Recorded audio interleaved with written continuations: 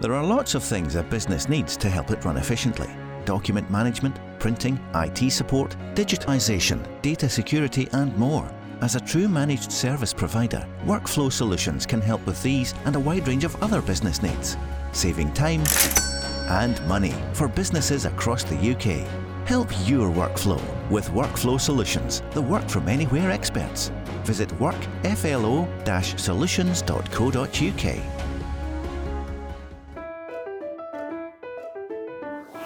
The Go Radio Business Show with Sir Tom Hunter and Lord Willie Haughey with Workflow Solutions. Good morning, Tom. Morning, Willie. Well, interesting. I think we should start off by saying it was great to see that this week in Davos that some of the titans of Wall Street agree with me and you about where interest rates are gone. So, did you get your invite for Davos? No, I didn't actually. Davos. I think Davos now, Tom, is actually by its sell-by date. Aye, I don't want to go, Willie. Right. So for the listeners who don't know, Davos is this get-together once a year in Switzerland. Right, up in the snowy hills where everybody who thinks they are anybody turns up and they make their pontifications about where they think the globe is going in the next year.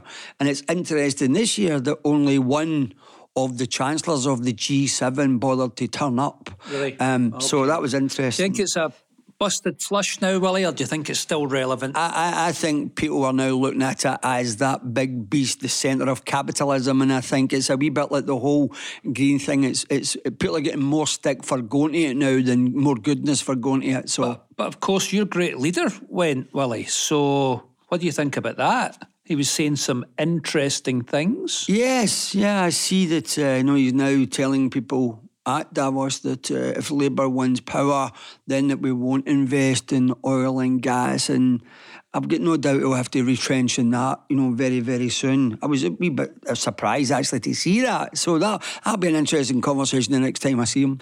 I know we've been talking about Scotland and its place in the world with regard to energy and the transition to renewables, and I know in a future show we've got Professor Sir Jim MacDonald coming on, the principal at Strathclyde, a good pal of yours and mine. Yep. And he is an energy specialist. And I was speaking to him last week and he has some very interesting views and what Scotland could do and what Scotland should do. So we look forward to welcoming Jim onto the show. Yeah, that's one the listeners should definitely not miss.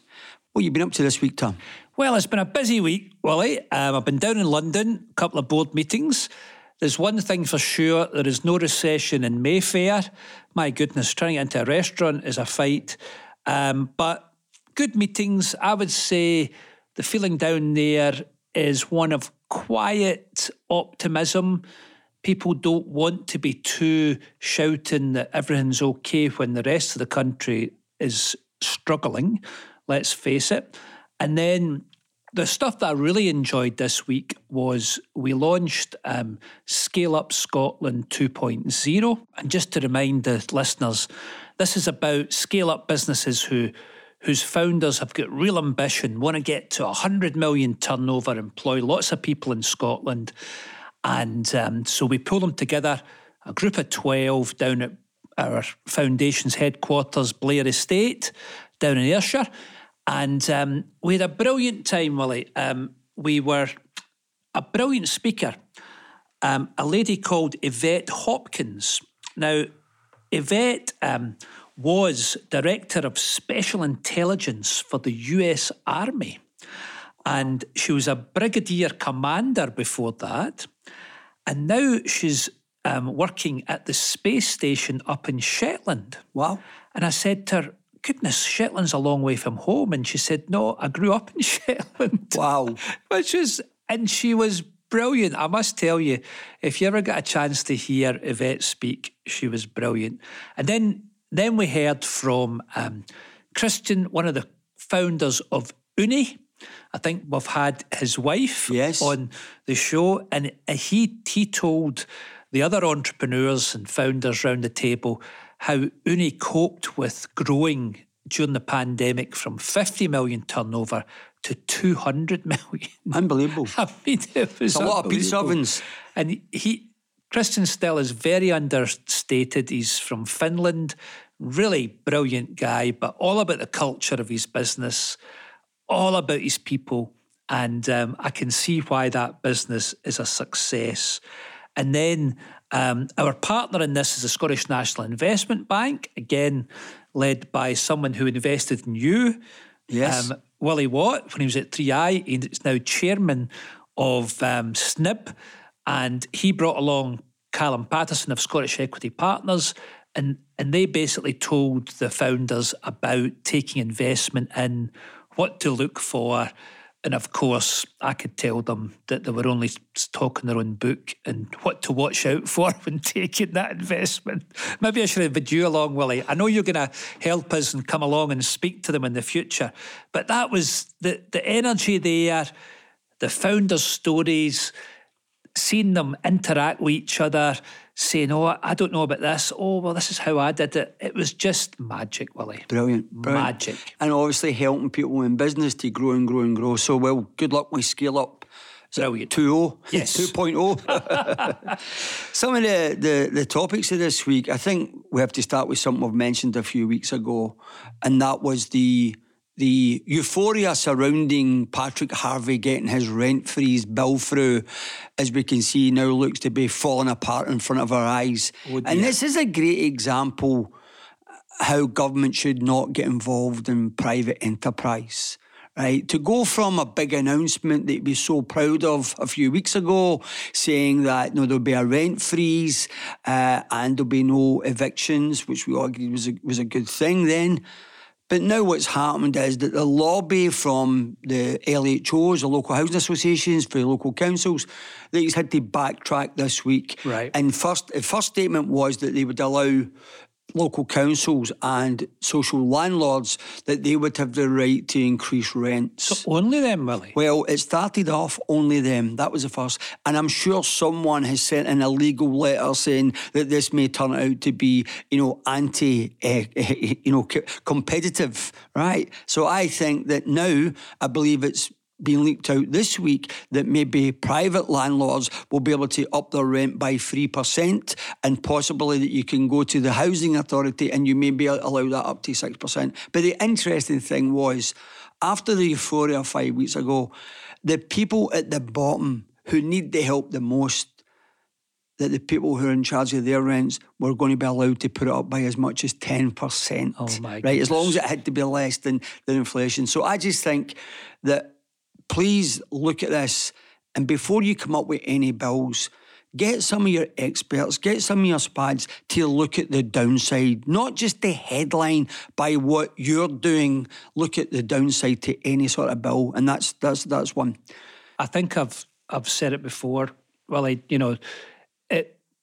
was a cheap headline that has cost a lot. It wasn't thought through. The initial thought is, a rent freeze is good. If they had brought in the industry and listened to it, so they were making policy to business, not with business, or even the social landlords, Willie. They should have put everybody around the table to make informed policy, and they didn't. And my God, I'm glad you're calling it out, because it shouldn't be allowed. Not at all. No, let's let private enterprise get back and sort it. And to be fair, the problem with housing, especially in social and affordable, it's not about increases. It's actually the cost and the number that you start at. What we have to do is put all our focus and to get the price of building houses down, so we know that people's cost per month isn't 52% of their income just for their household costs. We need to work to get that dramatically reduced. Okay, yep. And Patrick, Agreed. if you want to come and talk about it, we'll try and tell you how we can help you with that. And if the phone don't ring, you'll know it's Patrick. And it's great to see politicians not agreeing with politicians. It's a whole new fad. Susan Aiken this week was very disappointed when the announcement was made about the free ports. Yes. And she could not believe that Edinburgh was chosen over Glasgow, which I've got to say I'm very disappointed in, right? And I read what a great friend of the show, Stuart Patrick, you're disappointed as well. I put my shoulder behind that bid. I thought it was good for the West, Glasgow and the West. And it's a bit of a blow, to be honest, Willie. But it's interesting because the leader, Susan Aiken, has written a letter to the UK government, and she's also written a letter to the Scottish government. Oh, right. Right. But what Susan has to realise is that when you see the response for the Scottish government, it is absolutely obvious that the Scottish government had a major hand in Edinburgh getting awarded the Freeport. So I think that maybe that she might want to have a word quietly with her leader the next time she sees her. Oh, great leader, yes. Indeed. One of the things this week, we've touched on it, Tom, for the past maybe 8 weeks, is been that the job losses now are coming more and more to the fore.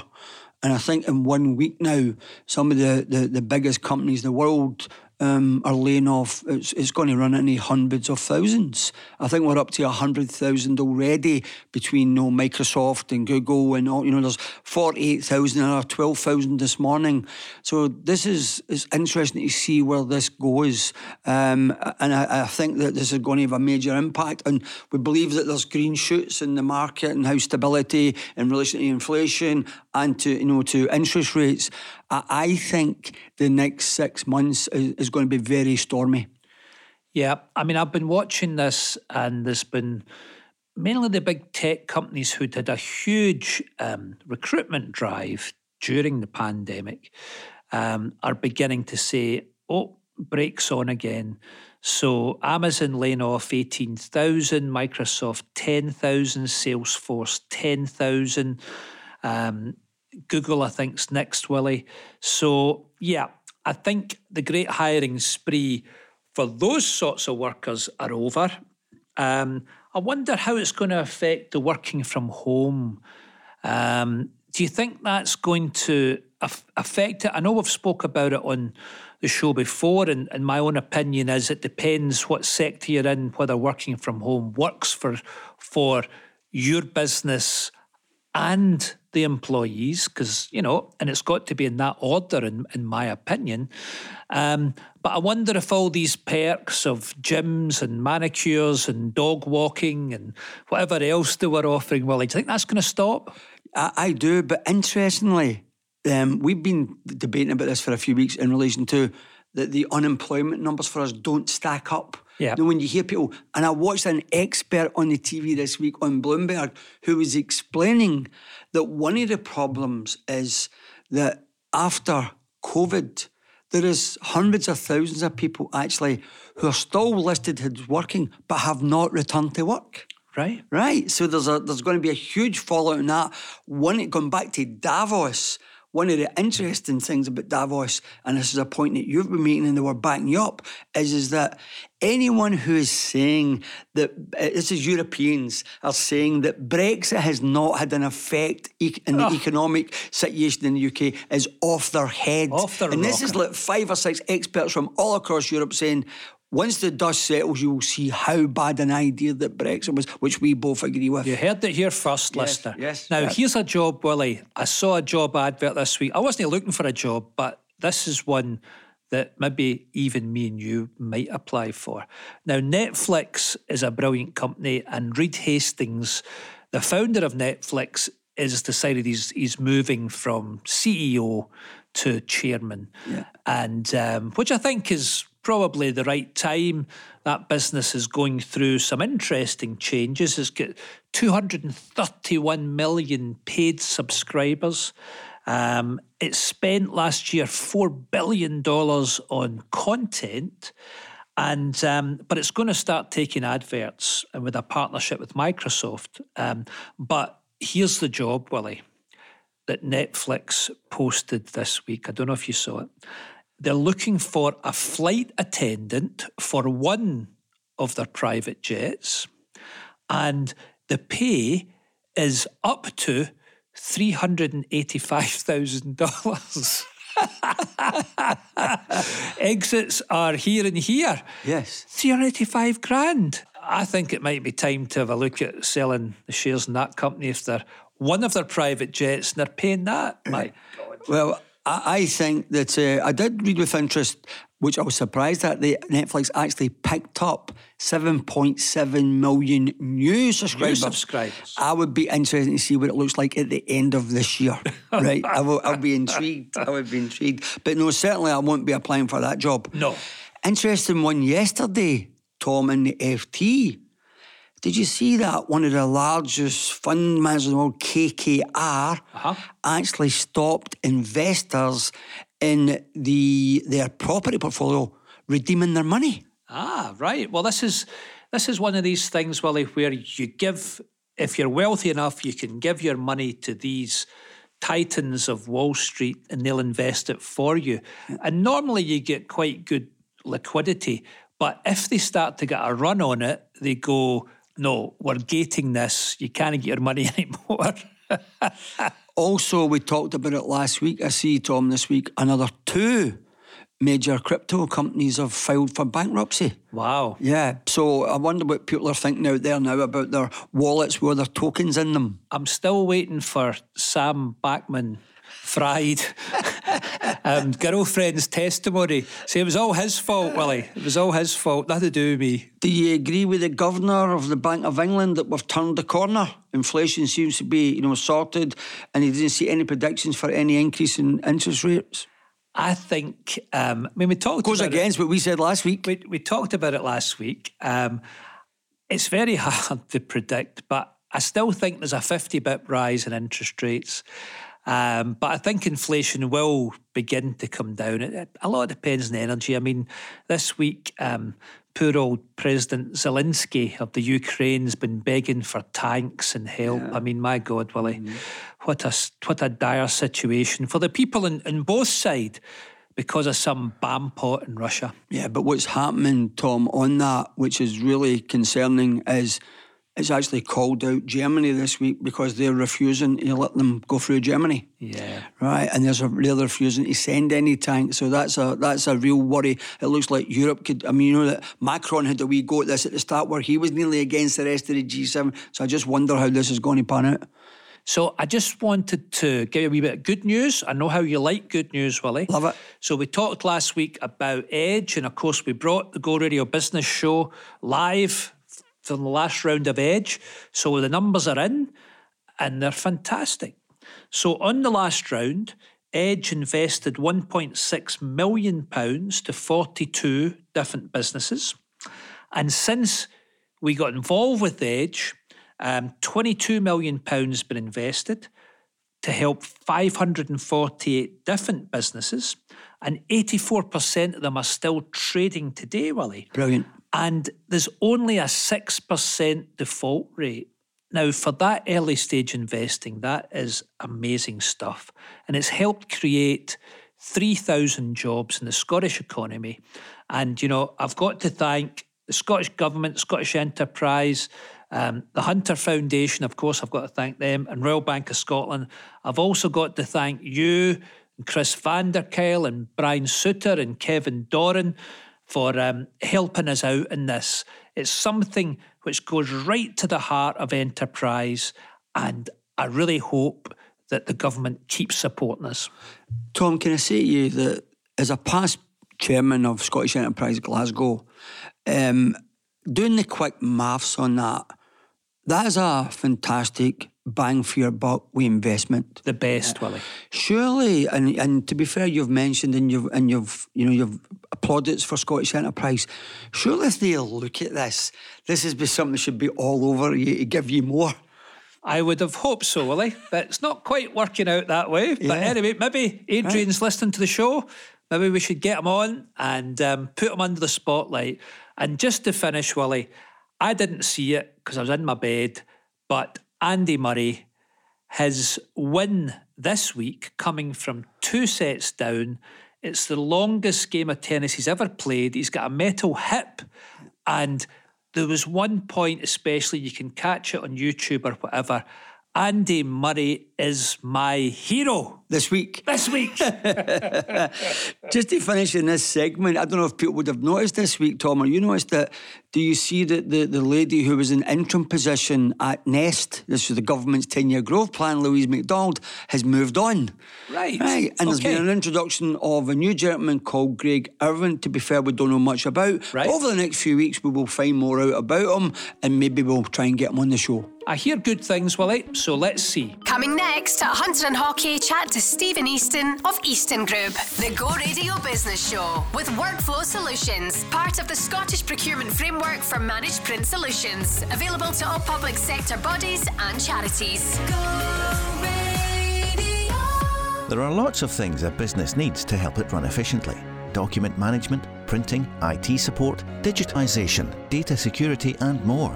As a true managed service provider, Workflow Solutions can help with these and a wide range of other business needs, saving time and money for businesses across the UK.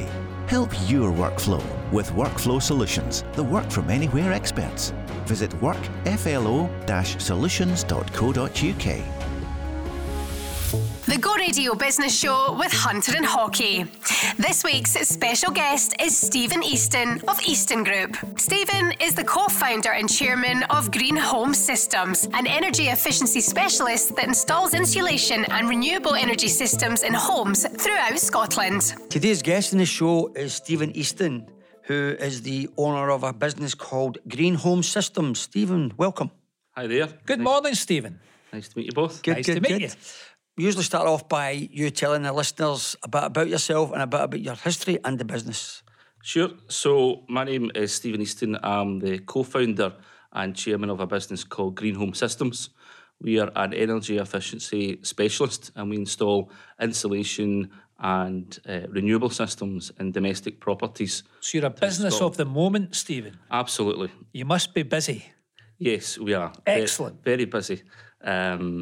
We were established in 2014 and we have installed over 16,500 energy efficiency measures throughout Scotland, and we've lifted about 7,000 families out of fuel poverty, and in doing so we've also managed to abate over 500,000 tonnes of carbon dioxide from being emitted into the atmosphere. Very good.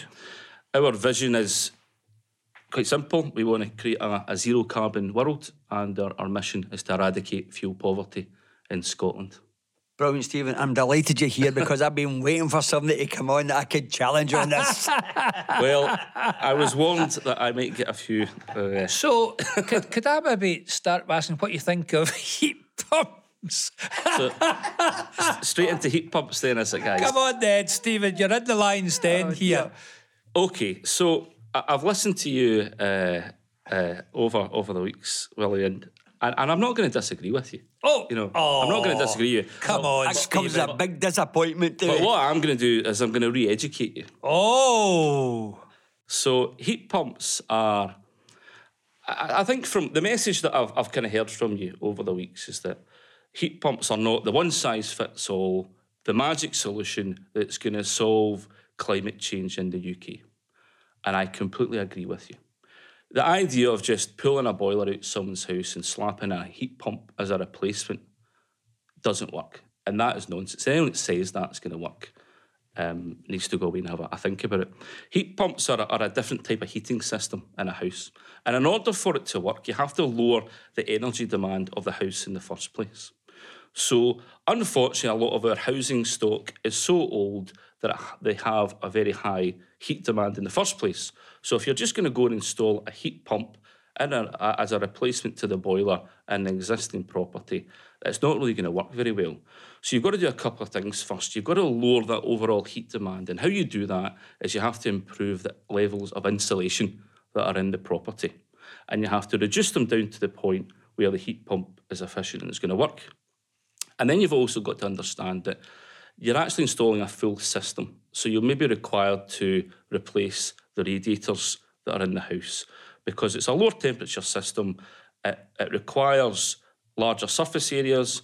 And so just the idea behind just slotting an air source heat pump in, replacing a boiler is not going to work. You've really got to take quite an holistic approach to it. If you've got a brand new property that's been built today to building standards, to even passive house standards, and you put an air source heat pump in there, they work very well, they're very efficient, and they do the job. If you've got a house that was built 100 years ago and you just slap the heat pump in, it's not going to work. You've got to deal with the insulation first. So our kind of motto is, it's fabric first approach. You've got to deal with insulation, make sure the heat demand of the property is as low as possible, and then at that point you can put the heat pump in. So anyone that's looking for advice, and I get this all the time, how can I save my energy bills? Sure. I say, look at insulation first. Insulation's but to be fair, Wally's always said that. I'm going to let Stephen finish, then I'll come in. Okay. Well, we'll stop there and I'll see where you got to. Ding ding. So let's start off with it. No, and Stephen, it's great that you're on and we can do this. Let's start off with the number one thing. Do you agree, not you, the government, it is disingenuous to refer to a heat pump as an alternative heat source? Do you mean a renewable heat source? A renewable heat source. Well, what I would say is to that is on its own, it depends where the source of electricity comes from. But what we're doing is our approach is we take a whole house approach. We don't just look at heat pump or insulation, isolation. We try and combine them all together. No, but what you're doing here is, that's a really good sales technique. You also do insulation. If somebody phoned me tomorrow for a heat pump and asked me, and if you were being honest with them, you would say, if it was not a new house, well, yeah, we can come and give you a heat pump and it will cost you 12, 15 grand. But in order for it to work, you need to insulate your house. So what you're doing there is you're upselling. Well, no, that's not. What we're doing is we're doing the right thing, because we could just go and fit a heat pump tomorrow, fit the job, take the money, walk away. But that wouldn't be the right thing to do. But the point I was going to make, Willie, is that if you can combine it with another renewable system, like solar panels, for example, and a battery system that would store the energy created from the solar panels, that'll then help to power the air source heat pump itself. Right. So they are, if it's done in the right way, it is a renewable heat source. But this is really good, right? And I agree with you. But so on its own, right? If I'm to get a system just now, and I've got a gas boiler system, which we all agree has to come out, right? If I change that to an electric boiler, right, it costs about 1/50 the cost, right? Forget heat pump. And it costs at least 50% in annual maintenance, right? And if anything breaks down with a electric heating system that does the exact same thing as a gas, it does the exact same thing as a heat pump system, it's a 50 the cost. It's lower in energy to use, right? So forget about solar or whatever else. I can use that for my electric system. So I've got out of gas, I'm into electric, and I'm trying to tell the government, UK government, Scottish government, that whoever, I've been selling heat pumps for 30 years. I would be delighted if everybody out there was telling people, let's all fit heat pumps. Heat pumps is not the answer. If you don't do the things that you're saying, which is quite right, if you don't insulate the house and don't do whatever, then a heat pump on its own is no good. But what made a difference to the energy bill was not the change of the gas system to the heat pump, was insulating your house. That's what brought your energy bill down. So why not just insulate your house and fit an electric boiler? So much as I'm enjoying this about heat pumps, I think we've got to hear about Stephen's business and what he's doing. But anyway... no, we're agreeing. What we're agreeing about is that on its own, a heat pump is an on-cost. Yes. And where the government are not being honest with people is, Patrick Harvey stands up and says, we're going to give you $6,000 towards this, and doesn't he tell you need to find another $8,000, or if you go to insulate it, you need to find another $20,000 of your own. What I would say, though, to maybe kind of finish off, is that it's not a single solution for every property, because so many different construction methods and building standards that have evolved over the years. You can't just say a heat pump is a magic solution, but it is one of many solutions. So what I would say, though, Will, is you shouldn't really just discount it as a measure, but I understand where you come from. The message that it's a kind of one-size-fits-all is not correct, but in the right environment, it does work. In terms of the kind of sources of funding, there are grants and soft loans out there from the government, and a lot of the work we do is through a programme where a lot of the households don't actually pay for the work. The whole thing is covered under a grant system, and that includes insulating the property first, putting an air source heat pump, putting the solar in as well, and we're having some absolutely brilliant results in the back of that. So I think it's about getting the right message out on heat pumps, and it's about educating people so they understand fully what they are and how the best way to make them work. What happens to your business when the grants stop? Well, we have three parts to our business. We have a private able-to-pay market, so people that will just pay for energy efficiency measures from their own savings. We've got a new and developing commercial division that are trying to help businesses deal with this. All right, okay. And then we also have a division that helps the UK government meet their own policy agenda, which is primarily using a grant system to help energy efficiency. Now, the main issue, I think, when it comes down to energy efficiency is the scale of the problem. There's a big cost that goes along with that. And government need to help frame the cost. So at the moment, there's a grant system in place. What they also have in the moment are soft loans. And I think as this evolves, there should be more kind of soft funding. So, yeah, we can't have, just grants getting thrown at people all the time. But what I would say is the grants are for the most vulnerable in society. It's for the people that are in fuel poverty. These are the ones that, they need help, and there needs to be a solution for them. So the market's huge. There's plenty there. I'm very confident that the industry and the business is growing and growing, and will have many successful years to come. I'm delighted that that part of this is bringing people out of fuel poverty, and obviously the insulation is that you can't argue with that.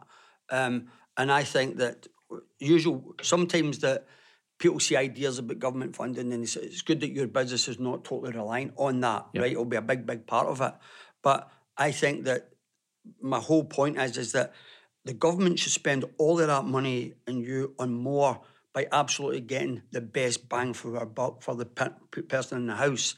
And I'm just saying that the insulation is great, an electric boiler would do it. There's a lot less money, and at the end of the day, it's still a soft loan. You've got to repay it, so it's a debt, even though there's no interest. Mm-hmm. So I think that people like you, people like me, who, if you were sitting in front of the government tomorrow with your experience, now you're 16, you could say to them, that is good. I'm not talking about anything. So you've got an experience now of what works and what doesn't work.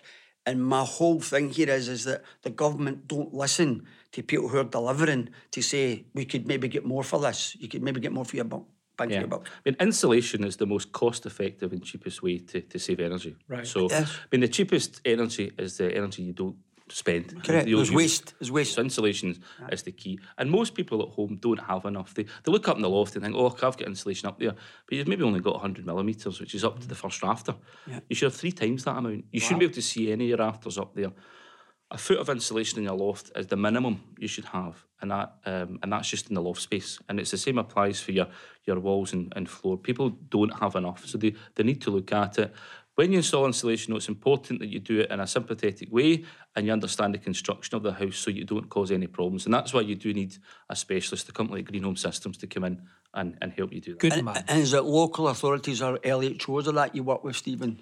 We work primarily with private homeowners, right. But the local authorities act as a little bit of a gatekeeper, so they help us identify families who are in fuel poverty. Right. And then they allow us and help us access the funding that they can then draw down. Right. So there's a bit of a partnership approach. Right, that's interesting. What's the barometer where somebody, especially in a private household, is in fuel poverty? They've got a few tests for it, but it's essentially down to state benefits. So if you're on a qualifying state benefit, so let's say, for example, one resident or one occupant of the household receives universal credit, then the house is deemed to be qualifying.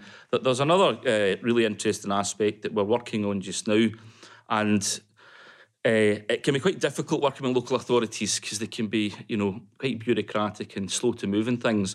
But they can unlock that, and they can actually target their own local resident population. So they can say, for example, well, we've got a problem in a certain area and we want to try and help this area because of and they can frame how that assessment criteria is done. Unfortunately, a lot of local authorities aren't fully aware of how it works, so we're having to kind of educate them and bring them through. But some of them are doing a good job on it just now, and we're just trying to bring others through. Right. So, Stephen, have you done any, I'm interested, have you done any apartments, have you done any flats? We've done a lot of internal wall insulation in tenement flats. Right. Those kind of projects. So have you done? The reason I'm interested is, have you done any heat pumps? I'm trying to find out where people put condensing units? Not in any flats. No. No. The most of the work we're doing for heat pumps tends to be in a kind of standalone property. There's been a really interesting project. It was done by a housing association in the south side of Glasgow, and they did a full Enerfit project in a sandstone block, and they basically took it back to the stone, fully insulated it, made it airtight, and they put heat pumps into the flats there. I think on the upper levels they put in a different type of system. Because it wouldn't work. But really interesting kind of test model of how you could tackle this issue in housing in city centres. Okay. Can I get back to the business? Sure. So I noticed that you had taken on some private equity back in just before the COVID hit us. How was that experience for you? We're just looking for tips for the listeners this morning. Maybe they're sitting thinking, should I go for private equity? Maybe how was your might experience with it? Well, I'll be honest with you, I really didn't know anything about it. I'm just a wee guy farsure. And I knew that I wanted to bring an investment partner in, but I didn't really know how to go about it. So I actually joined Entrepreneurial Scotland for that reason, because I wanted to go and meet some guys who would be able to, kind of help me. And on the back of that, I went to a few focus dinners, I got a few pointers, went out to market, and we kind of spoke to some guys in the kind of corporate finance world. And then on the back of that, the kind of process starts to develop. My kind of top tips, I think, would be, you need to kind of understand, what do you want? You need to just going for investment for the sake of it, I think. Oh, it's completely wrong. Is not the right move. So you need to have a clear understanding of what you want, and also I think you really need to understand what you want out of an investment partner. Yeah. Because some of the private equity funds take different approaches to others, and there might come a point where that start to lose alignment with your own objectives. Mm-hmm. So I think you just got to kind of do your homework, be very clear about what you want, and I think you've got to get the right advisors in place as well. They're not cheap, but it's just one of these things. I think that's the way the corporate world works with that. I found that the process was good. It was a good way actually just to look at our own business. You go through the due diligence process and you suddenly start seeing all the things you need to sort out yourself. So it kind of gives you a little bit of a kick up the bum when you need to sort those bits out. And for people out there who are thinking the same, Stephen, have you got any members from Circularity on your board? Yes, we do. Yeah, so we have. How have you found that? Excellent. Yeah. Excellent. The investment director is absolutely brilliant. And the good thing is they can open up for us a whole bunch of different networks. Like I say, I'm just a wee guy farsure. I don't have access into all these, fancy corporate worlds, and they do have that. And so if you're looking for a little bit of a specialism, or there's something the business is lacking, you can go out and you can get a consultant, and they'll tell you all day long what you want to hear to get the business. But if you can maybe tap into someone else's network in a softer way, I found that really, really great. And that's why getting the right partner, I think, is important. It's important. And they've got to understand that they've got a bit to do as well. They can't just turn up to meetings and read the papers and that's I think it's important when we're talking about this week at a board meeting, whereas when the business is getting ready to take investment, the first question is why and what for? And then the second thing to understand is that you do due diligence on the people giving you the money. People just think, they've turned up, they must be all right, and they'll do due diligence on me. What I'm saying is it's a two-way process, and you are vetting them as much as they are vetting you. So that's an important thing for me. Yeah. I would agree with that. You're going into business with someone, and you wouldn't do that with someone down the street if you didn't know them. So No. You've got to get to know the people. So what was the point, Stephen, that you found that you needed that cash injection for? Well, we were really looking to kind of do two things. When we started the business, I started with my brother, and what we wanted to do was to create a business of scale and value. We saw the opportunity there, and part of that was trying to develop to grow the business, but also develop an exit strategy. And this is basically a kind of a stepping stone along the way. So it's allowed us to realise some value from the business, but also we recognise that Peter and I can only do so much. You've got to, at some point, you've got to start bringing other people into the fold. You've got to develop an independent senior management team who then can take the business forward for you, under your kind of strategy and your supervision. So it's part of that kind of process, and that's where we're at, and it's going really well. COVID really hurt us quite hard. We work in people's homes, right. So we had to stop. We had to down tools overnight. Mm-hmm. So we went from, growth to zero, and it was a prolonged period. It was about a couple of years, for us to come out it. We're out it now, and we're back pretty much to where we were pre-COVID, right? And we've got a really strong growth trajectory now. So yeah, it's going well, and it was. I don't have any regrets with what we did. And do you do your own sales and marketing with the individuals, or do people bring customers to you, or the end user? So we do our own marketing. We're starting a TV campaign on Monday. So if you're watching Coronation Street or whatever on STV, you'll see us. STV, very good. And we also do a lot of marketing with social media. And then we when we're looking, for example, we're identifying properties that will need the type of works. We can look at areas in particular towns, and we know that those are the type of houses that need new insulation, need new heating systems. We'll then maybe target them through flyers and things like that. Do you do telesales? Don't do any outward-bound telesales. We just let the customer come to us really, and then on the back of that, we'll take them through the process. That's great. Right, great. And tell me, you mentioned and you get help from Entrepreneurial Scotland, which is great. Yep. Has there been any other of the support mechanisms that you've tapped into in Scotland? Yes, so I joined the Scale Up Scotland programme in 2019. Fantastic. We were. I was in cohort 2, which we dubbed the COVID cohort. The COVID cohort, yes. It was supposed to be an 18-month programme, and halfway through it we had to abort to teams. But it did allow us, having that longer exposure, and going through a lot of difficulties, and we all bounced off and learnt from each other. Was great, and I think we really created a very strong bond within that group. And then we managed to come out and we completed the programme in the spring last year, at the Blair estate, and it was great. Oh, so you've managed down to Blair? Yep, it was great to get Do you think we can save any energy there? I've just had the bill in. Bloody hell. Well, yes. Lots to do. Start off with insulation. Lots to do. I'll come round and give you a quote tomorrow. Yes, thank you. But no, Mates rates, I hope. Scale Up's been brilliant. What I've really found, it's got a structured programme which is good. I never went to business school or anything like that, and I learnt from my dad who was in business. Yeah. And best place. There's a lot of things I just don't know. The unknown unknowns. And what Scale Up Scotland did is it had the structure in it to introduce me to different aspects of how to grow, scale your business.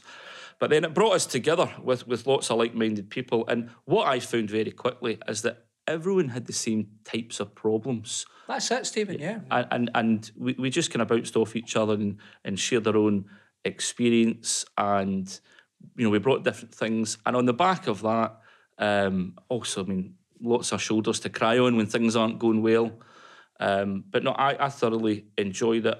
I took a lot of learning from it, and hats off to the Hunter Foundation for putting that together. Well, I would encourage anyone to go on. That's great to hear, and I'll feed it back into Ken and Ewan, who come up with the programme and run the programme. So that's music to my ears. Thank you. What's music to our ears also to hear what you had to say earlier about the new investors, but what they brought much more than money. It was that connectivity, that was that networking. And we've been discussing it now for a few weeks that the number one focus for this programme this year will be to try and join all of these organisations so that you've got more shoulders to cry on, you've got more people that you can go and talk to. No matter what you do, sales, marketing, we've always found in our experience, is all down to that personal interaction with other people, whether it's your peers or whether it's with your customers. Yep. That's how you grow your business. And away back to the days, it's interesting, you talk about your dad, and I know your dad was part of the exchange, and bringing back a video where he watched Gio Benedetti doing his talk. I think I've still got that one, actually. Oh, Gio, right? Brilliant. But I think that a lot of that's what I got. I'll tell you more than anything, apart from the help I got, I think I got a lot of my ambition by mixing with these people. Do you really think so, Willie? 100%. I wanted to be, so I was quite happy being this size, you know, a nice wee company, wee lifestyle, 6 million turnover happy, and then I'd meet and I'd read about you and somebody else and thinking, I'm smart than him, I'm going to be bigger than him. But I think that this whole, if we do anything at all this year for this programme, it'll be to try and bring all these networks together and how we can connect everybody and connecting people with finance. They can, you know, we get people to come and talk to them. People might not know that, obviously, that you found it very quickly. Wait a minute, we might need a wee bit of investment here. Here's where you go. And like me, you're right, when I started all that back in the day, I didn't have an idea. I didn't have a clue. I was doing a £6 million deal, and I find out I'm employing the largest law firm in Glasgow and the largest accountancy company, you know. And back now, 20 years later, I realised I didn't need to pay them the sort of money I paid them. But you're a quick learner. Exactly. But no, I think that it's great to hear that how you found that's been an advantage for you. And to be fair, obviously, COVID aside, you're starting to grow the business and you're back to where you were beforehand. So brilliant story. Can you give the listeners a kind of feel for the size of the business now, Stephen? Yeah, sure. So pre-COVID, we had about 50 staff. We took a little bit of a dip in that period, but we're now back to that kind of level. Right. And again, pre-COVID, our kind of turnover was about 6 million. Again, took a bit of a dip there. We're now back to there. And our ambition was to get to around about 20 to 25 million. Right. And we're on track to get to that over the next kind of 12 to 18 months. Wow. Where we want to go beyond that. It's a quantum, yeah. Is to continue to grow. Yeah. Good for you. How many staff do you back with 50? We've got about 50 just now, but we're going through a recruitment phase. Big challenge for us at the moment is recruiting staff. You know, we're trying to bring in a lot of trades and skills, electricians, joiners, plasterers, technical staff, sales staff, and it's a real challenge for us is to attract and recruit that. So it is something that it's going to be difficult for us, but you have to. In order for the industry to grow, there needs to be more entrance into the green economy. Yes. And what we try to do is encourage staff with apprenticeship models and just other things that would allow them to to join us. Do you do all your own installations and servicing? For the most part, you know, there are bits of it where we have selected subcontractors, but we have a very thorough vetting process. And the industry that we work in, as you know, there's loads of accreditation and quality control that goes into it. So before we would bring in a subcontractor, you know, we've got a lot of checks to do there. But in order to grow, there's that kind of chicken and egg scenario of, you know, you have to kind of get to a certain size before you can then have maybe an internal department. So we're kind of going through those growing pains at the moment. And it's working, but it's difficult. Recruitment is a key challenge for us, and we're finding it that we're getting there slowly, but it's. Where are you based, Stephen? We're down in Irvine, in Ayrshire. Originally from Dundonald, but we moved to Irvine to bigger premises just after COVID, actually. Right. Yeah. Okay. Brilliant. Well, great story, brilliant, you know, and hopefully there might be a few people listening now who are thinking about upgrading their insulation and maybe want to install new heating systems. Yes. And it's been a pleasure to have you on the show, and we'll look forward to watching how you're going to grow over the next couple of years. Yeah, Stephen, brilliant story. Another Scottish success story, so more power to your elbow. And I look forward to you doing a wee homer down at Clare Castle. That'll be a big homer, Stephen. No problem. Thank you. Thank you very much. Thanks. The Go Radio Business Show with Workflow Solutions, providing secure archive storage to your business. Go Radio. There are lots of things a business needs to help it run efficiently. Document management, printing, IT support, digitisation, data security and more. As a true managed service provider, Workflow Solutions can help with these and a wide range of other business needs, saving time and money for businesses across the UK. Help your workflow with Workflow Solutions, the work from anywhere experts. Visit workflo-solutions.co.uk. The board you can't afford. This is the Go Radio Business Show with Hunter and Haughey. We're on the phone lines now, and our caller into the board you can't afford is Tim Yu. Tim, good morning. Good morning. How are you? I'm great. How are you? You're here, you're through to myself and Tom, and would you like to tell us a bit about yourself, about your business, and what your question is? Perfect. Okay. Well, my name is Tim Dew. I run a company called Ginger Tech. We are a Scottish technology business. We build simulations that drive organisational behaviour or organisational development, and we sort of drive whole of system thinking with our simulations and get people to understand the importance of collaboration to solve complexity within the workplace. Next week, I'm off to a well-known building society in Scotland.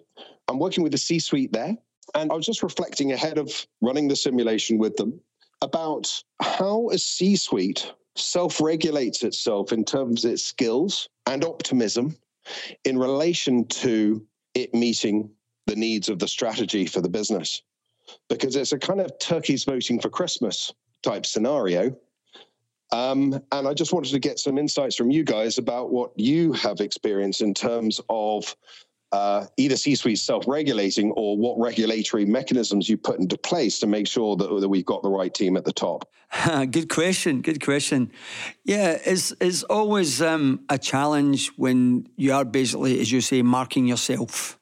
I've been involved in something recently with the NHS down south where basically they were doing that. And what I've found is that it's important that when you're looking at your senior management team, that you're always going to get a bias or unconscious bias towards individuals. And I find the only way to do that is to get trusted non-exec directors who will give you honest feedback on what they think. And I put a lot of weight on that, and I've used that unconsciously. I've been doing that for the last 3 to 4 years, and it was only when it was highlighted to me when I was asked to help another organisation with this problem that I found, well, that was quite smart that we introduced this 2 or 3 years ago. And was that sort of in a sort of mentoring capacity that these non-executives worked, or was it?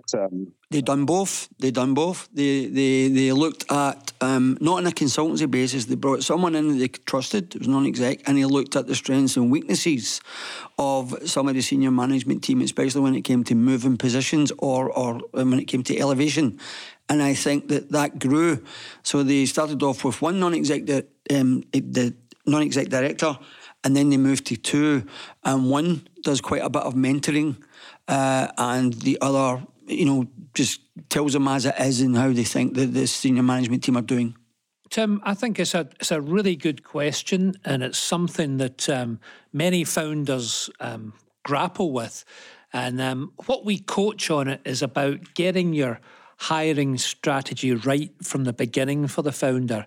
So for me, it starts with the founder, and he or she have got to look at themselves and list their strengths and their weaknesses. Now, a lot of entrepreneurs find that quite hard, so they might need some outside help, as Willie says, for that. But then, once they've got an honest appraisal of that, they then need to recruit to their weakness. And hopefully, these days, we're recruiting into a diversity, and I don't just mean gender here. What I'm talking about is a diversity of thought, because if you can get that in your company, if your company's a certain size, because this is quite expensive to do, then you will come to better decisions. And if you're an enlightened leader, you're going to have people who are not just going to nod and say, oh yes, you're not only a handsome person, but you're very powerful. And but we need that honesty from the founder, and the founder's got to lead the way by admitting their mistakes and being honest, and then hopefully the team catch that good habit. I'd like to add to that, and I'm going to be honest here. I hope none of my senior management team are listening. But when you're starting to grow a business, it's fair to say that the most people that get promotion are people who you think are able, but because you like them. And it's all down to their personality, not just their skills. And as you get older and you grow, you do realise that you don't have to like somebody to appreciate that they're really good at their job. And I've got to say, that only came to me late in life. But I've picked it up over the last few years. Tim, I hope that helps. I hope that helps. I'm actually choking here. So I don't know what you think about that, Tim. I think it's great. No, really useful thoughts, and I really appreciate that because, look, it's a point of self-reflection for myself, but also in the advice that I give clients when they're playing our simulations. So really appreciated those insights. So thank you, gentlemen. Here's one other thing I would add to that.